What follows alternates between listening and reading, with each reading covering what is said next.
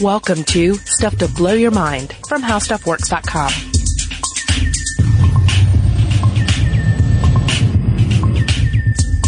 Hey, welcome to Stuff to Blow Your Mind. My name is Robert Lamb. Hey, I'm Christian Sager. And I'm Joe McCormick. And we're all three gathering for this one once more because the summer reading episode is kind of a tradition with Stuff to Blow Your Mind, where we highlight some interesting books that we've read, are reading, that we're looking to read, stuff that may or may not appeal to Stuff to Blow Your Mind listeners. Might make for some good beach reading, some intelligent beach reading, if that's your thing. So, yeah. I think it's also probably a good opportunity for the audience to get to know Joe and I a little bit better too, kind of what our interests are and perhaps some parts of our personalities that maybe haven't come through yet in episodes about things like stigmata and glass mind conditions. Like you don't already know what kind of a creep I am. I do, but the audience doesn't. Yeah, that's what this is about, exposing our inner secrets and creepiness to the listeners. And it tends to result in a lot of cool conversations with listeners because either they've read the books that we're talking about and have some feedback, or they have some recommendations based on some of what we're chatting about. So I look forward to all that interaction. Yeah, that's exactly what I was hoping for out of this, was that we'd get some nice engagement and conversations going with the listeners, and that they could possibly recommend some stuff back to us as well. You can contact us on Facebook, Twitter, Tumblr, where we are Blow the Mind, or you can write us at blowthemind@howstuffworks.com. Let us know what you thought about the recommendations we're about to give here, and let us know what your recommendations are based on what we tell you. Maybe you've got something that you can tell us about that one of the three of us or all three of us will want to dive into. Yeah, and inevitably there are going to be questions about the titles. What was that book you mentioned? How do you spell the last name of that author? We're going to make sure that on the landing page for this episode we'll have all the books that we specifically call out here, as well as links to where you can obtain them. Getting into choosing books for this episode, one of the things I noticed was how little I've been reading the ideal kind of book to talk about on Stuff to Blow Your Mind in the past couple of years. What do you mean? I don't know. I feel like, what do I want to give this audience? I want to give them something very, like, strange science fiction or something like that, and I haven't been getting into that much lately. I mean, I still love it, but just haven't been reading it. Yeah. I could see that, but I go through phases with content like that, I think. I mean, you're going to find out today that I'm obviously in a big horror phase, which is probably no surprise to anyone who's familiar with the stuff that I do outside of How Stuff Works. But yeah, I think that that stuff ebbs and flows. Mm-hmm. For my own part, we moved offices here at How Stuff Works. We used to be located up in Buckhead, and now we're more in central Atlanta at Pond City Market. So we went from being like a little short walk and like a 40-minute train ride from my house to being just a 10-minute car ride. Yeah. So I really lost a lot of the core reading time that I had set aside, because when you're on the train, or at least when I was on the train, there was nothing else I could do but read the book, and so there were no distractions other than, some weirdo on the train doing God knows what. But aside from that, there were no distractions. I could just plug into my music, pull out a book and read. And so I've been kind of struggling to find my key reading times again. Yeah. in my schedule. Yeah, I still ride the train and I take the shuttle here. But I haven't been reading as much, but I've been listening to a lot of audiobooks. In fact, one of the books I'm going to talk about today, I listened to entirely as an audiobook. See, I need to get back into that for me. Yeah. I actually like a lot of audiobooks. I don't think any of the ones I'm going to talk about today I experienced via audiobook, but I'm a big fan of them because I don't know, I do all the cooking in our house and stuff like that, and it's good to be able to listen to a book while you cook. Uh-huh. Yeah. This is not related to any of the stuff I'm going to recommend today. I've told this story to Joe before, but one of the audiobooks I listened to in the last couple of years was Cormac McCarthy's The Road. And I listened to it entirely while I was exercising. And let me tell you, there is not a more depressing book to listen to while you're running. No, but it makes you want to be in good shape so you don't become part of the supplementary band of catamites. Yeah, exactly. I definitely was thinking about how I was getting, prepared for the dystopian apocalypse. Yeah. Yeah. I mean, that's a great book. I love it. It is. It's pretty much everything. I love it also. All right. Well, let's dive into it. We're going to start with a round of our nonfiction recommendations, and then we're going to skip to our fictional recommendations. So, I'm going to kick off here by recommending a book by Douglas J. Emlen titled Animal Weapons, The Evolution of Battle. This came out, I believe, earlier this year or the end of last year. So it's a new book, and it's really exceptional. It's well illustrated, and it deals, essentially it's a comparison between the evolution of organic defense systems and man-made weapons. So it looks at the arms race of evolution with a particular focus on the economics of evolution. So, asking questions like, at what point is a crab claw too large? And the other side of the coin is, at what point is an arms budget too ridiculous? And there's a chapter at the end that deals with mass destruction, which is more of an exclusive domain of human weaponry, something you're not going to find in the natural world. And that's where the comparison kind of breaks down, and the author discusses it. But it's a fascinating read. I mean, particularly if you're interested in biology, if you're interested in warfare and weaponry, and if you're interested in fictional monsters like I am, because we love to throw outrageous animal weapons at our monster designs, and it's always a fun exercise to think, why would that creature have a claw that big? How does something's got to pay for that? Yeah, because that's the thing. Weapons, as he discusses at length in the book, weapons are always expensive, especially state-of-the-art weapons. Whether you're talking about a medieval knight, if you're talking about an aircraft carrier, if you're talking about an exceptionally large crab claw or a set of antlers, because those things end up requiring resources from the organism. They open the organism up for more damage, for more infections, and and sometimes the species goes bankrupt because the weapons budget is too large. Yeah, I think it's fascinating thinking about some of the feedback loops that can be created in evolutionary development, especially because if you go back far enough, you can trace it to maybe a single random event. Mm-hmm. That one organism acquired a mutation that gave it a slight edge in some strange way that wasn't usual in that ecosystem before, and then suddenly every other species that competes with it had to keep up. Yeah. So I'm wondering, because I know you're a big Grant Morrison fan, have you read We Three before?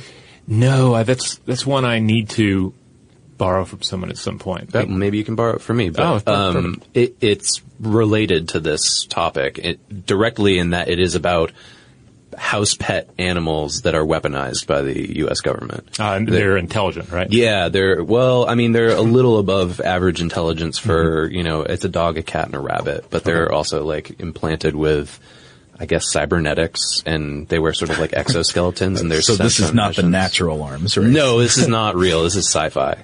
Yeah, but it is. It's a very emotional comic book. Oh, yeah, nice. Yeah. I think you'll enjoy it. I will definitely have to check that out. This book I definitely recommend. It's a very readable. It's not too thick for the average or even the advanced science reader. And just like every chapter, you can just spot read this thing if you want. You can just set it back on the toilet tank and pull it out whenever you just want a little bit of mind blowing science. I mean, stuff like. He spends a lot of time with stag beetles and dung beetles, because they have a lot of weaponry that they've evolved on their heads for fighting. And he mentions at one point that in some male dung beetles, you actually see the diminishment of the eyes, so that they can grow these elaborate fighting mechanisms. So, interesting. So the weapons actually limit the sight of the organism in a very real way. That kind of in the same way that wearing a great helm would limit your sight as well. Yeah. Or that wearing armor limits your mobility. Right. I mean, all of these things come with a cost, even if it's just a cost of resource investment. I had a feeling that going into this episode we were going to come up with some future episode topic ideas, and this sounds like a good one. Yeah, I think in the past I touched on this book a little bit in an episode about antlers and one about dung beetles, but I mean it's a great text to have around because it covers pretty much everything. It's just a wonderful dive into the topic of animal and human weaponry. So cool. I recommend it. All right, well, for my nonfiction selection, I'm going to bring up a book that's especially relevant to this podcast because we talked about it in a couple of the episodes Robert and I did, the ones about techno-religion. And this book is The Remarkable Life of John Murray Spear, Agitator for the Spirit Land by John Benedict Buescher. and I apologize to John Benedict Buescher for saying this, but every time I say his name, I want to say John Carl Buechler, who is the director of Friday the 13th Part 7. Wow, that's a very specific. You don't know that this guy didn't mindset. also direct Friday the 13th Part 7 under a pseudonym. Well, that could be. I mean, it's close enough. They might as well be the He same might guy. want to separate his career. No, this guy, as far as I know, has not directed any slasher movies. Okay. But a good spiritualist slasher movie might be worth pursuing. Oh yeah, that could be really cool. But I thought this story was just fascinating because this is a biography of this guy, John Murray Spear, who we talked about in the techno-religion episodes. And John Murray Spear was an activist, a reformer, an agent of political and social change. In most cases, for the better. He advocated some really progressive topics for his time in the early to mid 1800s. He was for women's rights. He was an abolitionist against slavery. He protested against racism. And so he was, in a lot of ways, a really great guy for his time, but it's an interesting study in how even people with really admirable intentions can get swept up in bizarre belief systems, where John Murray Spear ended up becoming a spiritualist. Oh, interesting. Yeah, and so he began to think that he was a medium who could channel the spirits from beyond, and he thought he could deliver the words of Benjamin Rush giving lectures on anatomy, and these were subjects he didn't know anything about. So was this, like many spiritualists at that time, did he try to monetize this in some way? Like, did he advertise it as if, like, pay him $10 and he'll tell you the secrets of the universe? I didn't get that No, feeling as much. not really. He seemed I genuine, mean, if you will. Okay. I mean, maybe, I don't know, if you want to be cynical, you could maybe, because he did draw people to him through this. Like, he definitely led some projects and had some followers based on messages he was supposedly getting from the spirit world. But I don't get the sense that it was just kind of a crass cash grab. I get the sense that he was a true believer. Yeah. Yeah, he seemed really invested in these projects. And I mean, it's easy to think of his key project, which I'm sure you're about to discuss, as Right. as kind of an art installation. So you can almost imagine him as a like a gallery owner who is just super committed to curating the main art installation in this gallery. Okay. And less concerned with actually selling tickets. The spiritualists of that time that I was thinking of are more like kind of, I think Joe and I have talked about this off air before, about like water diviners or oil diviners, and that they would, obviously like, claim that spirits were able to tell them where water or oil could be found, but No, John Murray Spear and his followers were more into the idea that spirits could tell you how to build a machine that would save the world and become the new robot messiah. oh, so he's Yeah. our Buckminster Fuller. Pretty much, yeah. This is in the realm of spiritualist. He was a big thinker. He was definitely an right. outside the box thinker. Yeah, and so this led to the New Motor Project, which we talk about at length in our episodes on Right. techno-religion. And if you haven't heard those, you can go back and check those out for the fuller description. But basically, he and a bunch of people got together and tried to build a machine based on instructions from spirits that he thought would bring about a new era and sort of change the human's relationship with the spirit world and bring about a positive end of days in a way. So this book that's about him, how did you find, like, the structure, the prose? Is it a dense biography, or is it, a readable kind of page turner? No, it's not like highly dramatized. So he doesn't make it into a historical novel or anything. I get the sense it's more kind of an academic historian's work, but that doesn't mean it's uninteresting just because the story of John Murray Spear is so weird and so fascinating just in the actual details of what happened that I think even the non-historian reader would be interested in this. Cool. That sounds fascinating. Yeah. What's on the artwork there? Yeah, the cover has this, I don't know, kind of creepy looking army of cherubim surrounding what looks like a sewing machine table. Yeah. Seems to highlight the themes. Yeah, there aren't a lot of great pictures of John Murray Spear's key creation. So I don't think there's a single photograph of it. no, They're just the best we could find were a illustrations. couple of illustrations. Yeah. Yeah.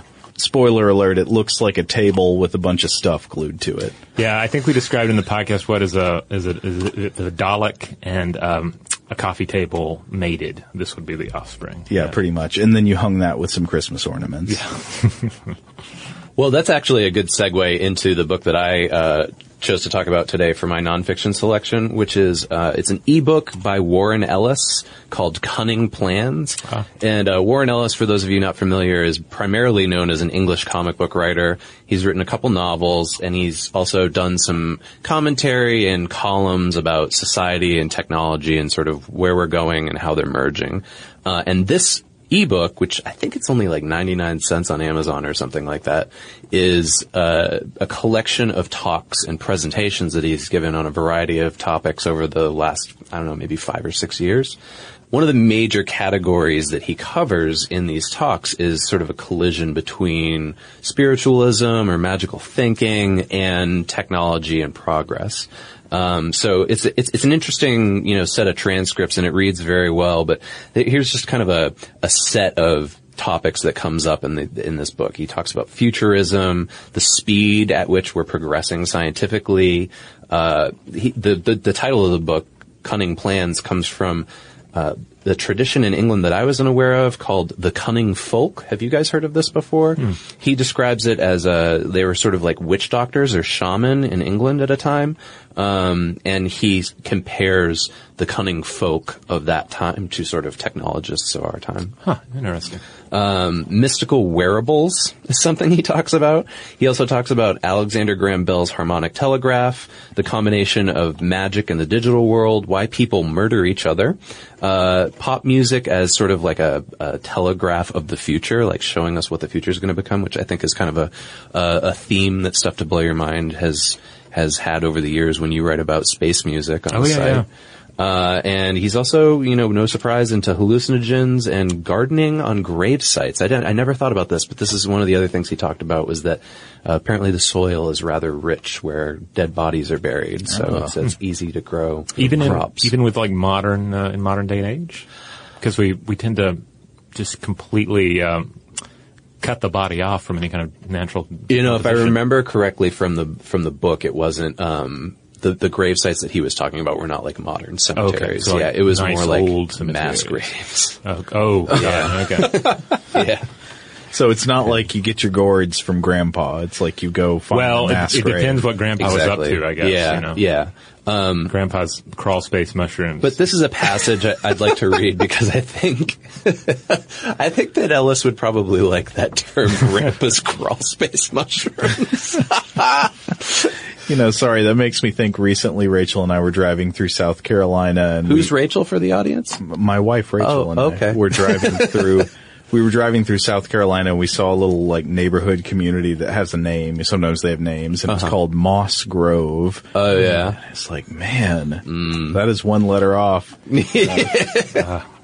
Well, there's a passage from Ellis's book of talks that I wanted to read here today because I think it kind of captures the big ideas that he's trying to convey in these talks, and it's very stuff to blow your mind. So this is in, I believe, the second one. The Olympus Mons mountain on Mars is so tall and yet so gently sloped that were you suited and supplied correctly, ascending it would allow you to walk most of the way into space. Mars has a big puffy atmosphere that's taller than ours, but there's barely anything to it at that level. 30 pascals of pressure, which is what we get in an industrial vacuum furnace here on Earth. You may as well be in space. Imagine that. Imagine a world where you can quite literally walk into space.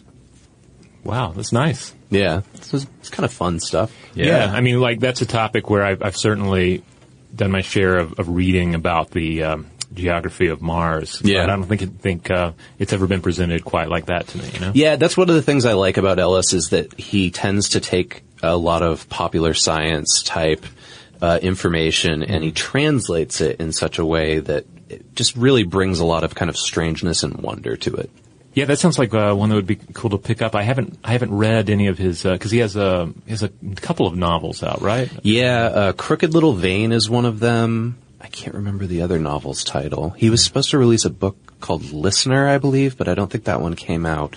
But I noticed when I bought this that there were a couple of other 99-cent books by him available, which may be other collections of, sort of his internet ramblings and things like that. But I've always found that kind of thing interesting. In fact, I think I was showing you guys the other day some old issues of this collection of books called Bad Signal that he put out at the early 2000s that were basically he would take these really sensationalist kind of weird science stories and then extrapolate them out a little bit further and they for the most part he kind of cites sources, and it was stuff from newspapers in the late 90s. And I think it would be sort of fascinating for us to take one or two of those and dive into them, see if there's some meat on the bone. Yeah, I loved Transmetropolitan.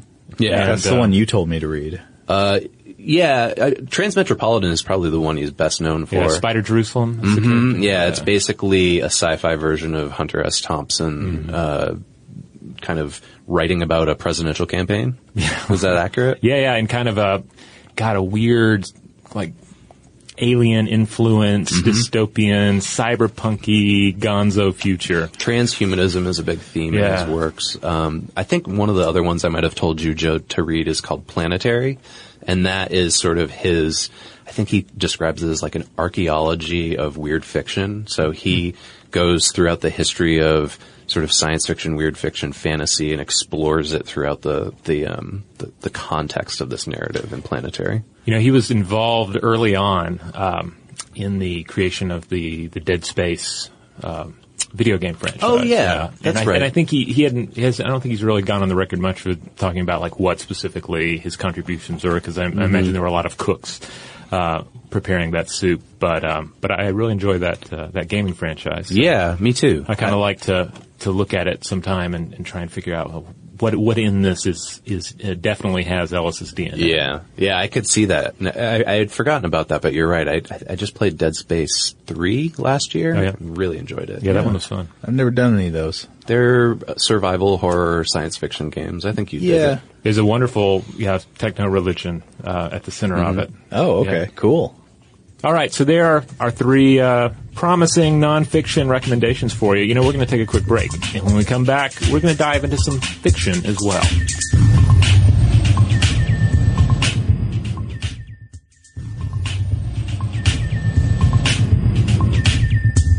All right, we're back, and now we're going to talk a little bit about fiction. And, just because it's fictional doesn't mean it's not loaded with a lot of mind-expanding topics, a lot of cool ideas. And that's why I'm always drawn to the work of Ian M. Banks. So it's a recurring theme on the show. I thought I said something funny. No. I know that you've talked about him a lot on this show before, and we were talking about this yesterday, that I've actually never read his work before, and so I've heard nothing but good things about him. But what I've heard is that he goes by the name Ian M. Banks when he's writing science fiction, and he's just Ian Banks, right? When he's writing sort of just literary fiction? Yes. Okay. Yeah, his sci-fi, I pretty much only read his sci-fi except for his first novel, The Wasp Factory. I believe that's more on the sort of literary horror, I would say. Okay. But for the most part, I stick to his sci-fi, especially his Culture series. And I really think I tend to almost always read his books exclusively at the beach. So he's kind of my go-to beach read. So let's back up here a second. I have never thought of you as a beach person. Yeah, well, I'm also surprised, I'll say. I love a good walk on the beach. I have to kind of be coaxed into doing all the other stuff, like actually getting in the water and all. Right. And having a toddler certainly helps with that. But, okay. Yeah. But I love walking on the beach. I love, staring out and letting my creative juices run. And I love reading at the beach. It's a good excuse to just dive into a book. Well, I gotta say that there are different kinds of beaches also, because I don't consider myself a beach person in terms of like happy sunny beaches with people swimming. But you went to the beach just a couple of weeks ago too, didn't you? Well, that was a family thing. Okay. You show up for family. Yeah. No, I mean, I didn't hate it, but the kind of beach I can really get behind is like the Icelandic beach, or like, where it's like a gray hellscape that's beautiful. Well, you potentially hallucinate things on the horizon. Yeah, you're likely to see a troll walking up out of the water. Well, I tend to not go quite that dark with my beaches, but I like I like a less populated beach. Mm-hmm. I don't like a bunch of people sitting around swigging beer and playing Jimmy Buffett. Right. I like a fairly deserted beach. I like clouds in the sky, but I also like getting my feet in the water a little bit and I prefer sand rather than painful rocks beneath me. A doom metal kind of beach. I guess, yeah. No. I don't know. That makes it sound like the sky is full of smog, and there's Viking ships on the horizon. There you go. All right, so you're reading Ian M. Banks at the beach, or you recommend reading it there? I mean, it works for me, but he's great to read anywhere. So, if you want this type of science fiction journey. This particular book I read was the book Accession, which came out in '96, and it's the fifth book in his Culture series, which, if you're not familiar with it, it's essentially a post-singularity space opera that often deals with the meaning of life in a post-scarcity society, the limits of utopia, machine intelligence, alien civilizations, war, horror, wonder, and he also throws in a fair bit of silliness and humor that kind of balances everything out. A kind of, wry, there's almost like a Monty Python-esque silliness at times, and the kind of pompous air to some of the characters in this universe, which helps to balance out some of the heavier ideas that he plays with. And he's British, right? Or he was British. Yes. He passed away last year. Yeah, he died in 2013. Oh, 2 years ago now. Okay. But he contributed a number of books to us before passing. And the Culture books aren't the only science fiction books, but that's the universe he keeps coming back to, or he kept coming back to a number of times. Yeah, it definitely sounds like something I need to dive into at some point. My wife has recommended it as well. Yeah, the weird thing about the Culture series is that, first of all, it's each book can be read on its own. There's stuff that happens in the universe, some key events, and there's definitely a timeline, but that timeline doesn't reflect the order in which the books are published, and so technically you can come in at any point, but then some books are better entry points than others. So I always recommend The Player of Games is a great first Culture book to read, as well as consider Phlebas, which is the first one that he wrote. Okay. I found Player of Games was the one that I came to first, and I found that one to be the most accessible and is one of my favorite books. Accession, however, is very good too, and this one deals... like all of his books, there are a number of different elements going on. There's what he calls an outside context event, which is the appearance of this thing they refer to as an accession. So an outside context event for the rest of us would be like if you were a member of a primitive tribe, and you live in some coastal environment.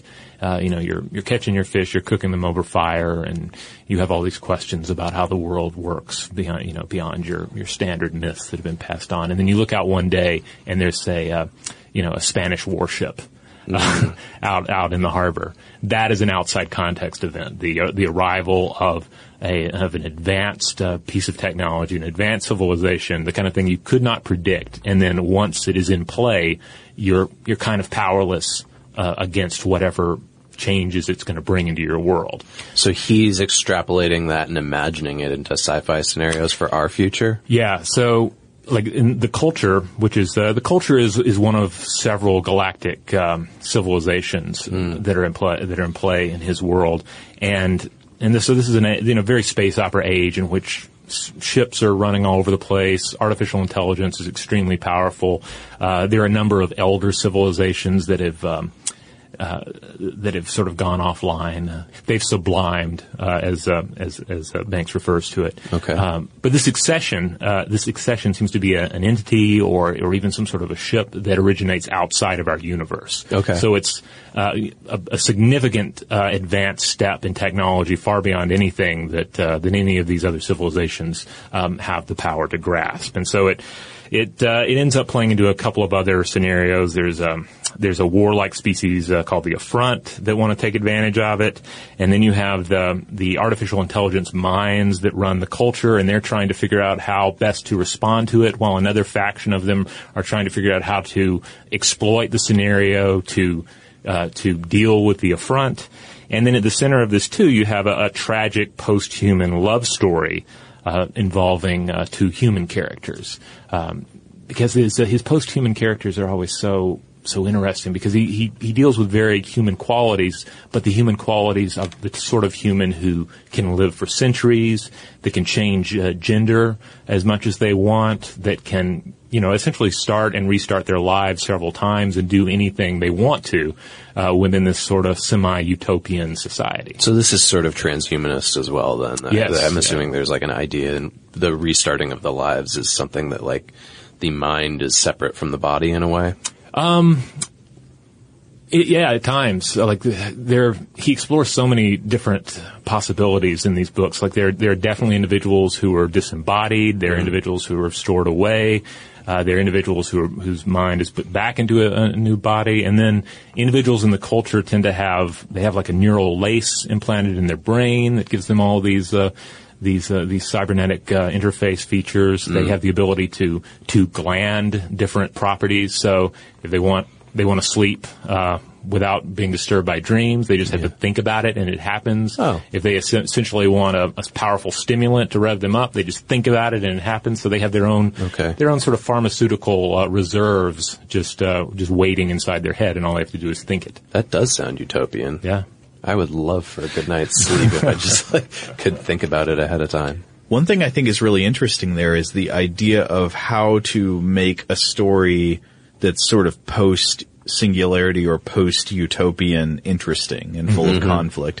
That's something I think we've often seen problems with in certain incarnations of Star Trek, for example, where people wanted to go too utopian with it and say, all these petty concerns people used to have, we've grown beyond that now, but then you've got no interesting conflict between the characters. Speaking of which, there was just that IO9 article, yeah. I was going to say, so Robert, I read it, and then I saw that you posted it to the Stuff to Blow Your Mind Facebook account.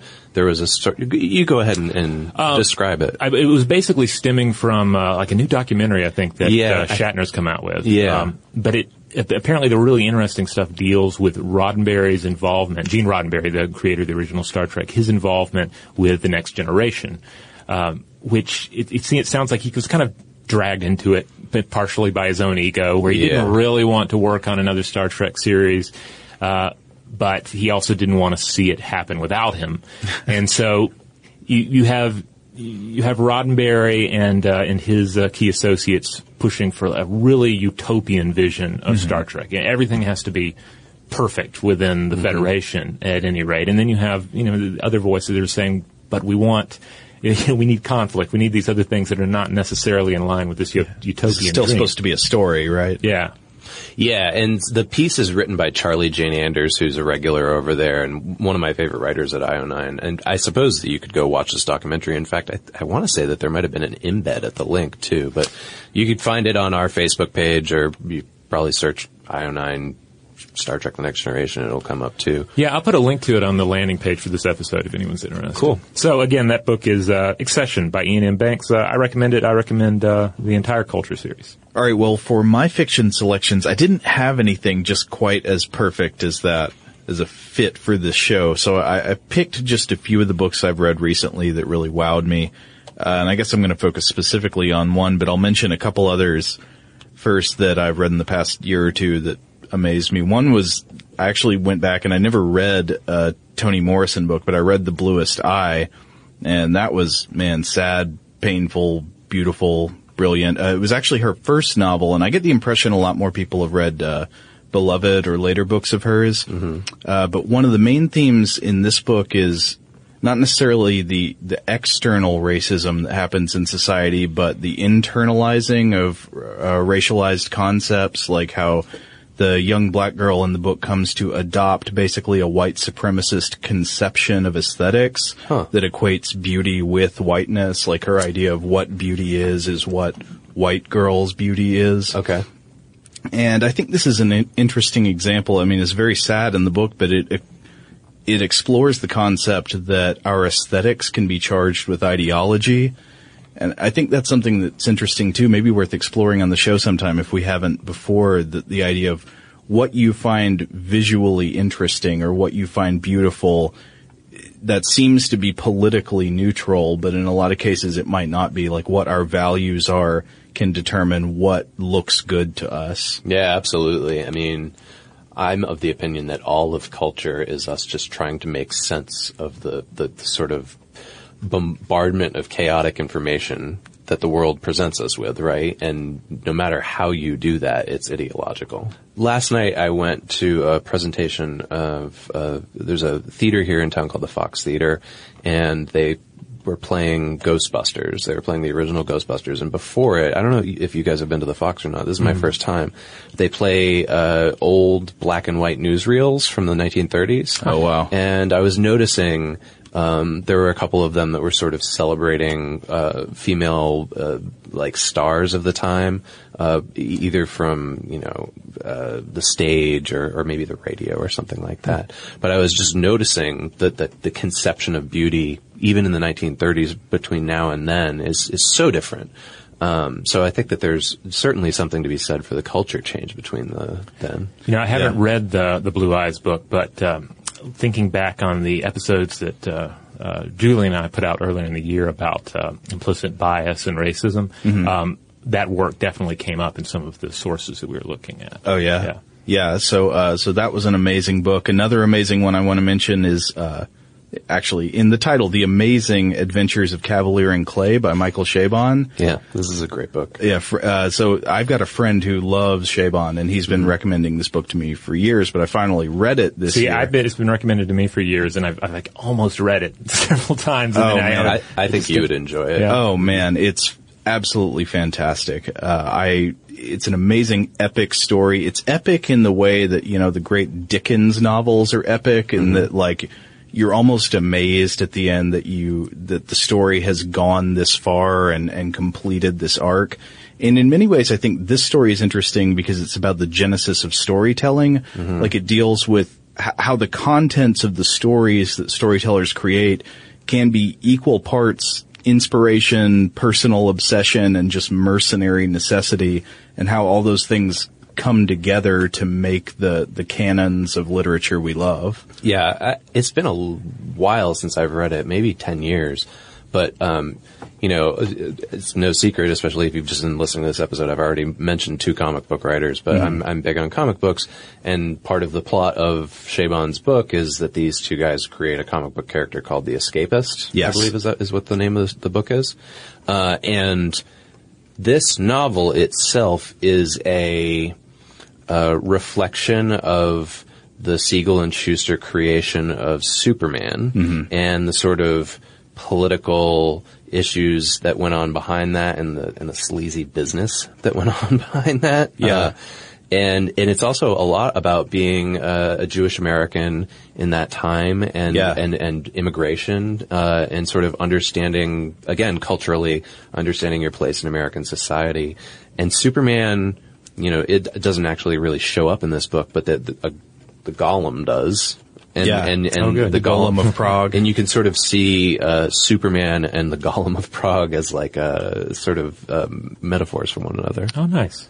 Yeah, and so I can't recommend those 2 books enough. And then I've got one third fiction selection that I want to mention, which is The Encyclopedia of the Dead by Danilo Kish. Have you all ever read this? No. Ooh, wait, Yes, this has been recommended to me, but I have not read it. Oh, I think you'd love it, Robert. So it's called The Encyclopedia of the Dead by Danilo Kish, and Kish was a Serbian writer.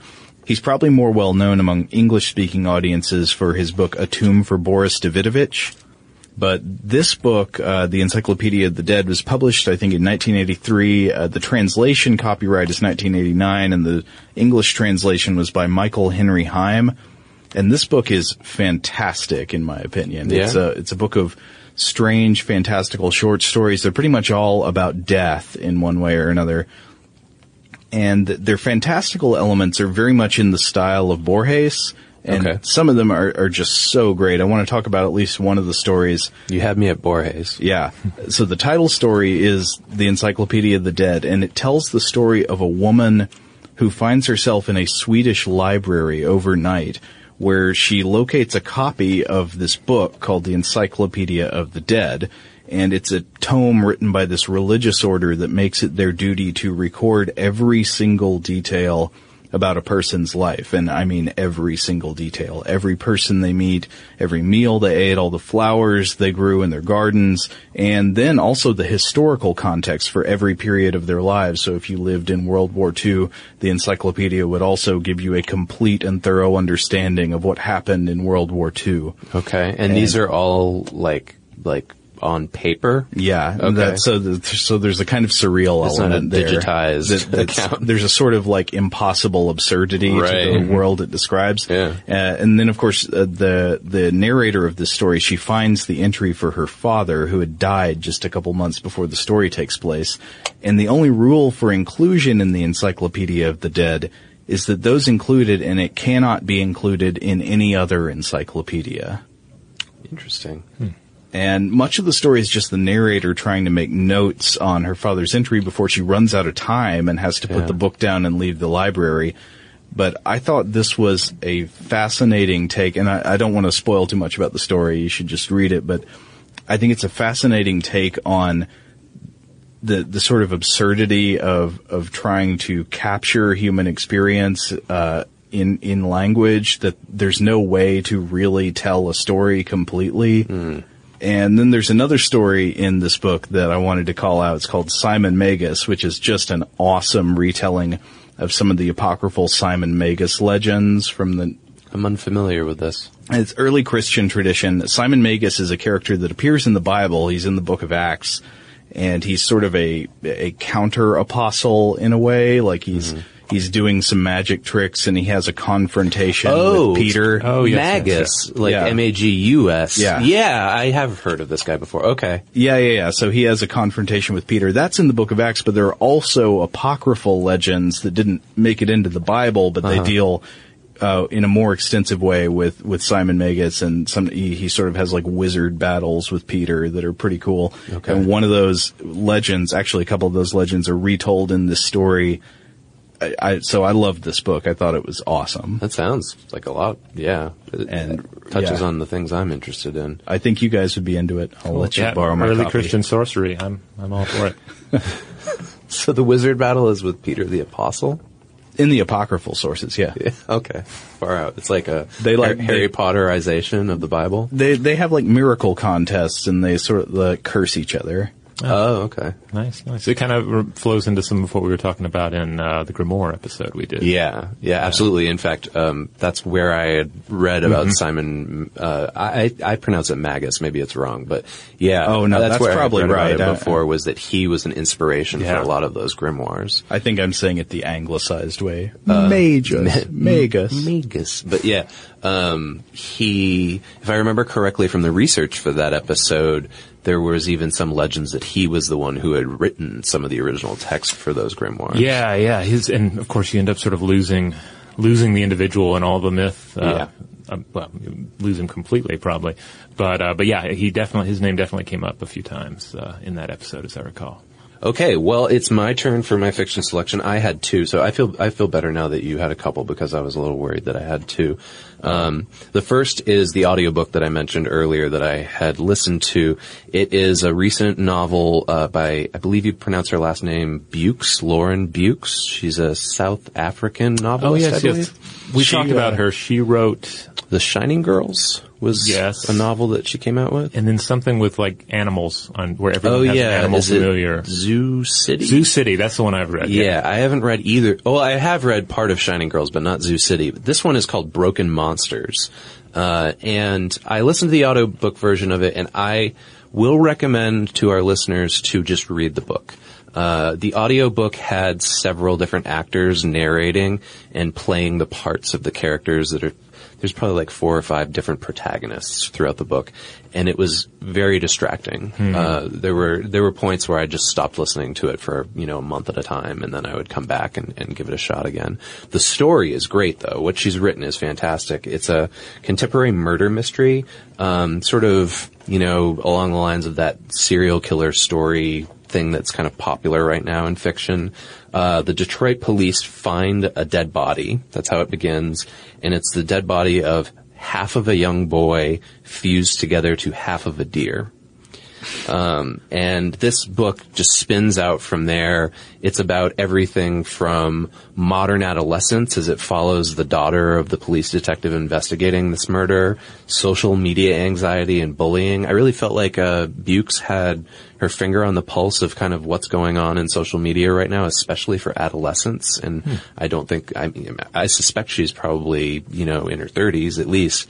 But she's really insightful about how that is affecting growing up. Also, something that we're familiar with, the idea of clickbait YouTube journalism. There's a character in there that's sort of trying to create his own YouTube channel personality presence. And of course, because it's in Detroit, they talk about urban renewal art quite a bit, and they go to art parties. The serial killer is an artist. And there's some interesting stuff going on aesthetically with that. I found this to be a genuinely creepy and disturbing book. I read a lot of horror. I watch a lot of horror, and it takes a lot to kind of jar me, and the stuff in here jarred me. But yeah, I read it. Don't listen to it. Okay. Yeah, it's always weird with the audiobooks because they're kind of like the two approaches. One is to just have a solid narrator just reading you the books. And then it's the other direction is performance. Mm-hmm. And so sometimes you get that weird area where you have a good narrator, but maybe he's just trying a little too hard to do like the female voices in the book, or it's a weird balance. It has to. There were, and I'm sure our listeners can relate to this because they're listening to a podcast right now in which they're listening to our voices, and there's probably things about our voices that maybe, for instance, I know that I am accused of having vocal fry often, and that can annoy listeners sometimes, but the cadence of some of the people reading this story just rubbed me the wrong way. There was the woman who performed the adolescent girls chapters. She was a great narrator, but she was doing it from the voice of a 13, 14-year-old girl, and it just grated on me after a while. I guess I'm the kind of person who prefers the audiobook where it's just a single narrator. I often prefer if it's the author themselves reading, because I feel like that brings a lot to it. Yeah, Neil Gaiman particularly does a fabulous job reading his own stuff. I could imagine that he would, yeah. Mm-hmm. The one audiobook that I've listened to that did a very good job with the format of having multiple actors was the audiobook for World War Z. That was the one where I was really surprised. I felt like it was actually better than the prose. They had, several actors, including people like Henry Rollins, come in and do the voices of some of the characters that are interviewed throughout the course of that book. So the other fiction recommendation that I have is, again, no surprise, it's a graphic novel. It is a book called High Crimes by Christopher Sebela and Ibrahim Mustafa. And it's a nice hardcover graphic novel collection of a 12-issue digital comic that these guys did over the last couple of years. And I've loved the digital version of it. I've been following it since they first came out with it. If you've seen me on video before, you might have seen me wearing a High Crimes t-shirt, actually. It's a skull with two climbing implements over it, and it's sort of in the shape of mountains, because this is a murder mystery that's set on Mount Everest. And the idea is that the main character is a climbing guide who helps people get up Mount Everest, but also on the side, she robs the bodies of people who have died on Mount Everest, and then promises to return either the bodies or their property to their families who are living back home for a fee, for a price. So she's kind of like a vulture scavenger on Mount Everest. And the plot is that she finds a body that has a connection to a government conspiracy back in the United States. So this leads to, she tries to sell this stuff. It leads to a sort of cat and mouse game chasing up Mount Everest. But it's meticulously researched. Sebela does a really good job of depicting what climbing Everest is like. Not that I've done it, but it seemed very well researched down to the equipment, the effects on the human body, especially at the different sort of zones of the mountain itself. Yeah. I did climb Mount Kinabalu when I was younger, which is in Malaysia, in Borneo, and it reminded me a lot of that. Yeah, I know that it's come up in episodes before here at Stuff to Blow Your Mind, discussing just what the environment is like as you ascend a particularly high mountain, and the atmospheric changes and the effects it has on the brain. It's really fascinating stuff. And the character is a drug addict too, so it's interesting to see like her going through. She's jonesing really as she's traveling up the mountain because she sort of runs out of stuff. That effect combined with the effects of the environment. Oh, that makes me wonder if anybody climbs mountains to get like hypoxia trips. Sounds like Does an that episode. It will now. All right, so now we're going to finish up the podcast here by just going around and discussing what we're reading now and what we're hoping to read in the future, what's on the plate. And this, will be another good place for the listeners to say, yes, those are great selections, or no, don't read that. That's horrible. Or just mention some things that are in the same vein. So I'll start. Right now, I am just jumping back into a reread of Frank Herbert's 1965 sci-fi classic Dune, because this is the 50th anniversary of the book, and Joe and I are actually planning to do a couple of episodes on the science of Dune. Yeah. This is also on my now reading list. Yes, you're currently reading it as well. So I've also picked up The Science of Dune, edited by Kevin R. Grazier, PhD, which is a collection of essays in which different individuals analyze the science of everything from the still suit to the sandworm to the consumption of spice and its effects on the human mind. And then I also picked up a copy of the Dune Encyclopedia from the 1980s, compiled by Dr. Willis E. McNally.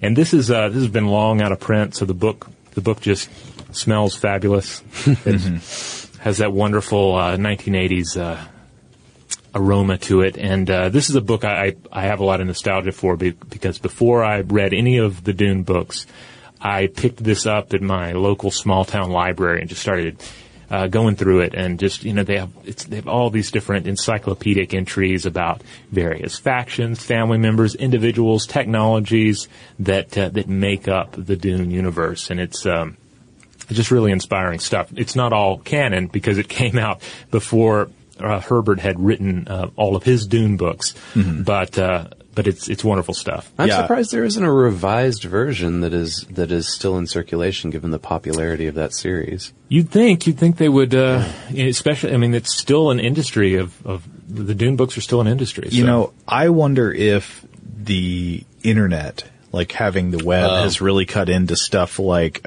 fictional canon encyclopedias. Because when I was a kid, I remember a lot of these things. When I was looking at this Dune encyclopedia book, I was like, oh man, I got that feeling like this is a book I would have found somewhere when I was a kid, like in a, beach house or something like that, and then sat down and started flipping through it, and suddenly the entire day's gone. It has that feeling because, I don't know, for some reason when I was a kid, that I loved stuff like that, Star Wars encyclopedias. Oh, yeah. I had the Star Trek, it's like, I forget what it was called, but it was like a guide to the alien species of Star Trek. Oh, yeah? Yeah, and this came out like Next Generation era, so, each spread had, a nice little black and white drawing of the species, and then, some very encyclopedic information about them in their home world, and yeah, I just remember pouring myself into that.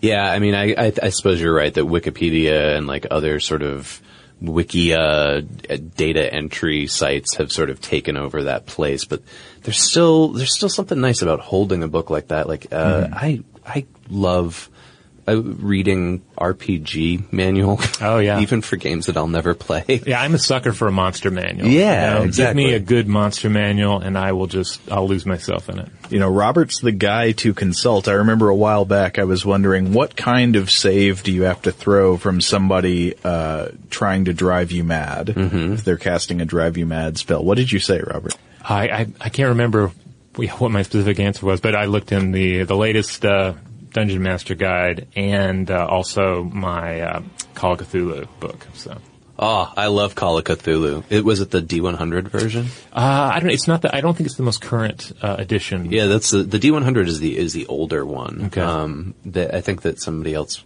another company, maybe bought it out. But Chaosium is the company. Yeah, this one definitely came from that company. Yeah, That could be a great, like, workplace RPG. Like, you get pulled into the meeting room and the boss monster is about to drive you mad and you have to throw. I feel anytime I'm in a long meeting, I start losing sanity points. Yeah, absolutely. Yeah.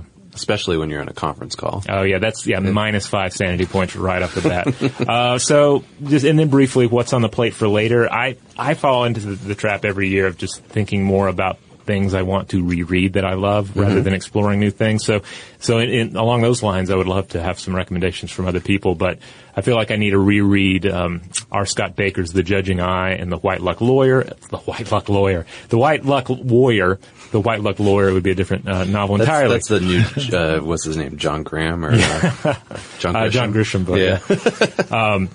The White Luck Lawyer.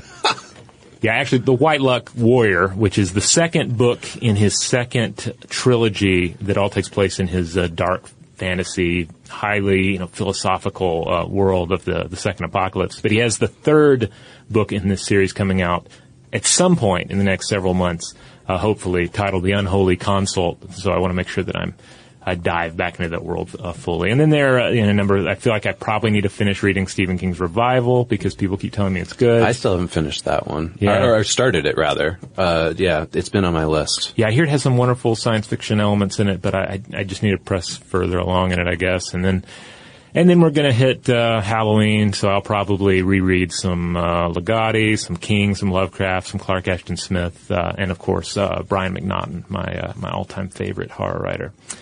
So that's what's on the plate for me.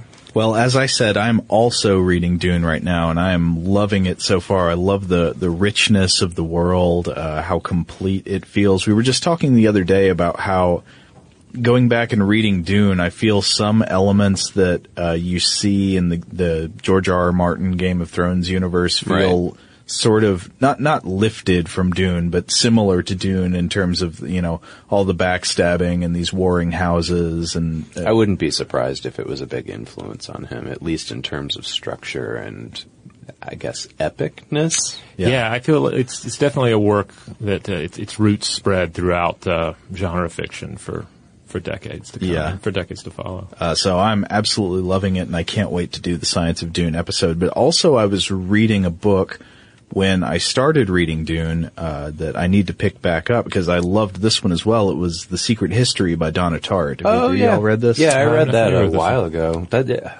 What was it? The story with that was it came out in like the 90s, and then she didn't write another book for like 12 years or something, right? And I think Little Friend is the other book that she's come out with since then. Actually, I didn't even look this up. I have no idea when this book was written. Okay. But I thought it was fantastic so far. Yeah, it's good. The prose it's one of those books that, this sounds like such a reviewer's cliche, but it's very rich. Meaning sort of the opposite of minimalist or stark or bare. It's just overflowing with ideas and images and jokes and verisimilitudes. And so I was really loving that one. It deals also with the kind of weird cult-like behavior that can sometimes arise in a, college professor and student scenario. Absolutely. I had a professor exactly like this, the one that was in The Secret History. Yeah. And I had a sort of classroom unit that was very worshipped him in a similar way. And if I remember correctly, it's been a long time since I read it, but isn't he a Greek historian? Yeah. Well, I don't know about historian. Or rhetorician? Maybe I haven't finished the book yet, but Okay. yeah, he teaches Greek and classics, and he talks about Greek philosophy a lot. And he does these sort of like long monologues, these lectures that the students just find all this crazy inspiration in. So far, the book was awesome, and I'll have to go back to it once I'm finished with Dune. But then also lined up next, I've been thinking about how I've apparently got to read some Ian M. Banks. So there we go on that. But that also, I was thinking about reading Susan Blackmore's The Meme Machine, which is a nonfiction book that she wrote about mimetic theory. And Christian, you're kind of smirking. I have an interesting story about this book. So I read this book early 2000s, and I loved it. It's really good. I think that if you're looking for sort of an explanation of Dawkins' memetics theory. This is a good place to start.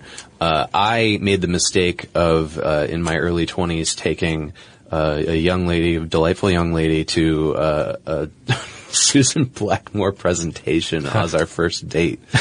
So, not pretentious at all to go, do you want to go hear about memetics from this British author with pink hair? I love her hair. Oh yeah, she's a badass. She's come up in past episodes before. Oh yeah, we've used her work. No, she was super cool. I've seen YouTube videos of her giving like speeches and stuff. She seems really awesome in person. I've never read a book of hers, so I wanted to read this also because I've read a little bit about meme theory. Like, I read Dawkins' The Selfish Gene, which came out in the 70s, and I think that was the first major exploration of meme theory. Yeah, I think you're right. And if you're not familiar with meme theory, it's the idea that there are units of cultural copying and transmission analogous to genes in living organisms, but in culture, they're called memes. And they're just like genes, they get copied with mutations throughout generations. Yeah, I would also add to this, at least from my experience in graduate school, that the theories of memetics of Dawkins and Blackmore are heavily frowned upon. A lot of people hate them. Yeah, they don't feel like it has any quantitative value. Yep. I've heard that too. I still think that they're interesting, and in fact, we did a What's a Meme episode for Brain Stuff that our colleague Jonathan Strickland performed. So if you want just like a short 5-minute primer on memetics, go find that. Yeah, of course, then again, one thing I will say is that it seems like a lot of the criticisms of memetics that I've heard, now I'm sure there are some very good criticisms, some of the ones I've heard kind of rang hollow to me and also seemed like they were coming from people who personally disliked the people who promote meme theory. Yeah. So I don't know what the deal with that is, but I'll see once I read the book. Well, I am currently reading a book called Devils and Demons that I picked up at our local used bookstore, the Book Nook. It is a collection of short stories all about hell, demons, and Satan that are selected by a guy named Marvin Kaye, and this book was published in 1987. Some of it isn't really my thing. Some of it's not for me. But there have so far been some good stories I've read in here. Paula Volsky wrote a story called The Tendency of Mr. Eeks. There's a great Robert Bloch story in here called Enoch, if you haven't read that before. I've read that one, but he's a legend. Yeah, it's fantastic. And then this book led me down the rabbit hole to really get into Arthur Machen. Because I've only read a little bit of his stuff before, but there's a story in here called The Novel of the White Powder by him, which led me to, again, going on to Amazon. It turns out that Amazon has these collections of books like Machen's work. You can buy like 25 of his stories for 99 cents. So I got this collection, and over this last week, I actually just read The Great God Pan. Have you guys read this before? That is an incredibly potent and creepy tale. Yeah, it's a novella that he wrote, first was published in 1890, and it is, it's probably like one of the unsung stories of the history of horror literature. I'd never heard of it until just the last, maybe 2 or 3 weeks, but it's hugely influential. Lovecraft called it, he said, no one could begin to describe the cumulative suspense and ultimate horror with which every paragraph abounds in that story.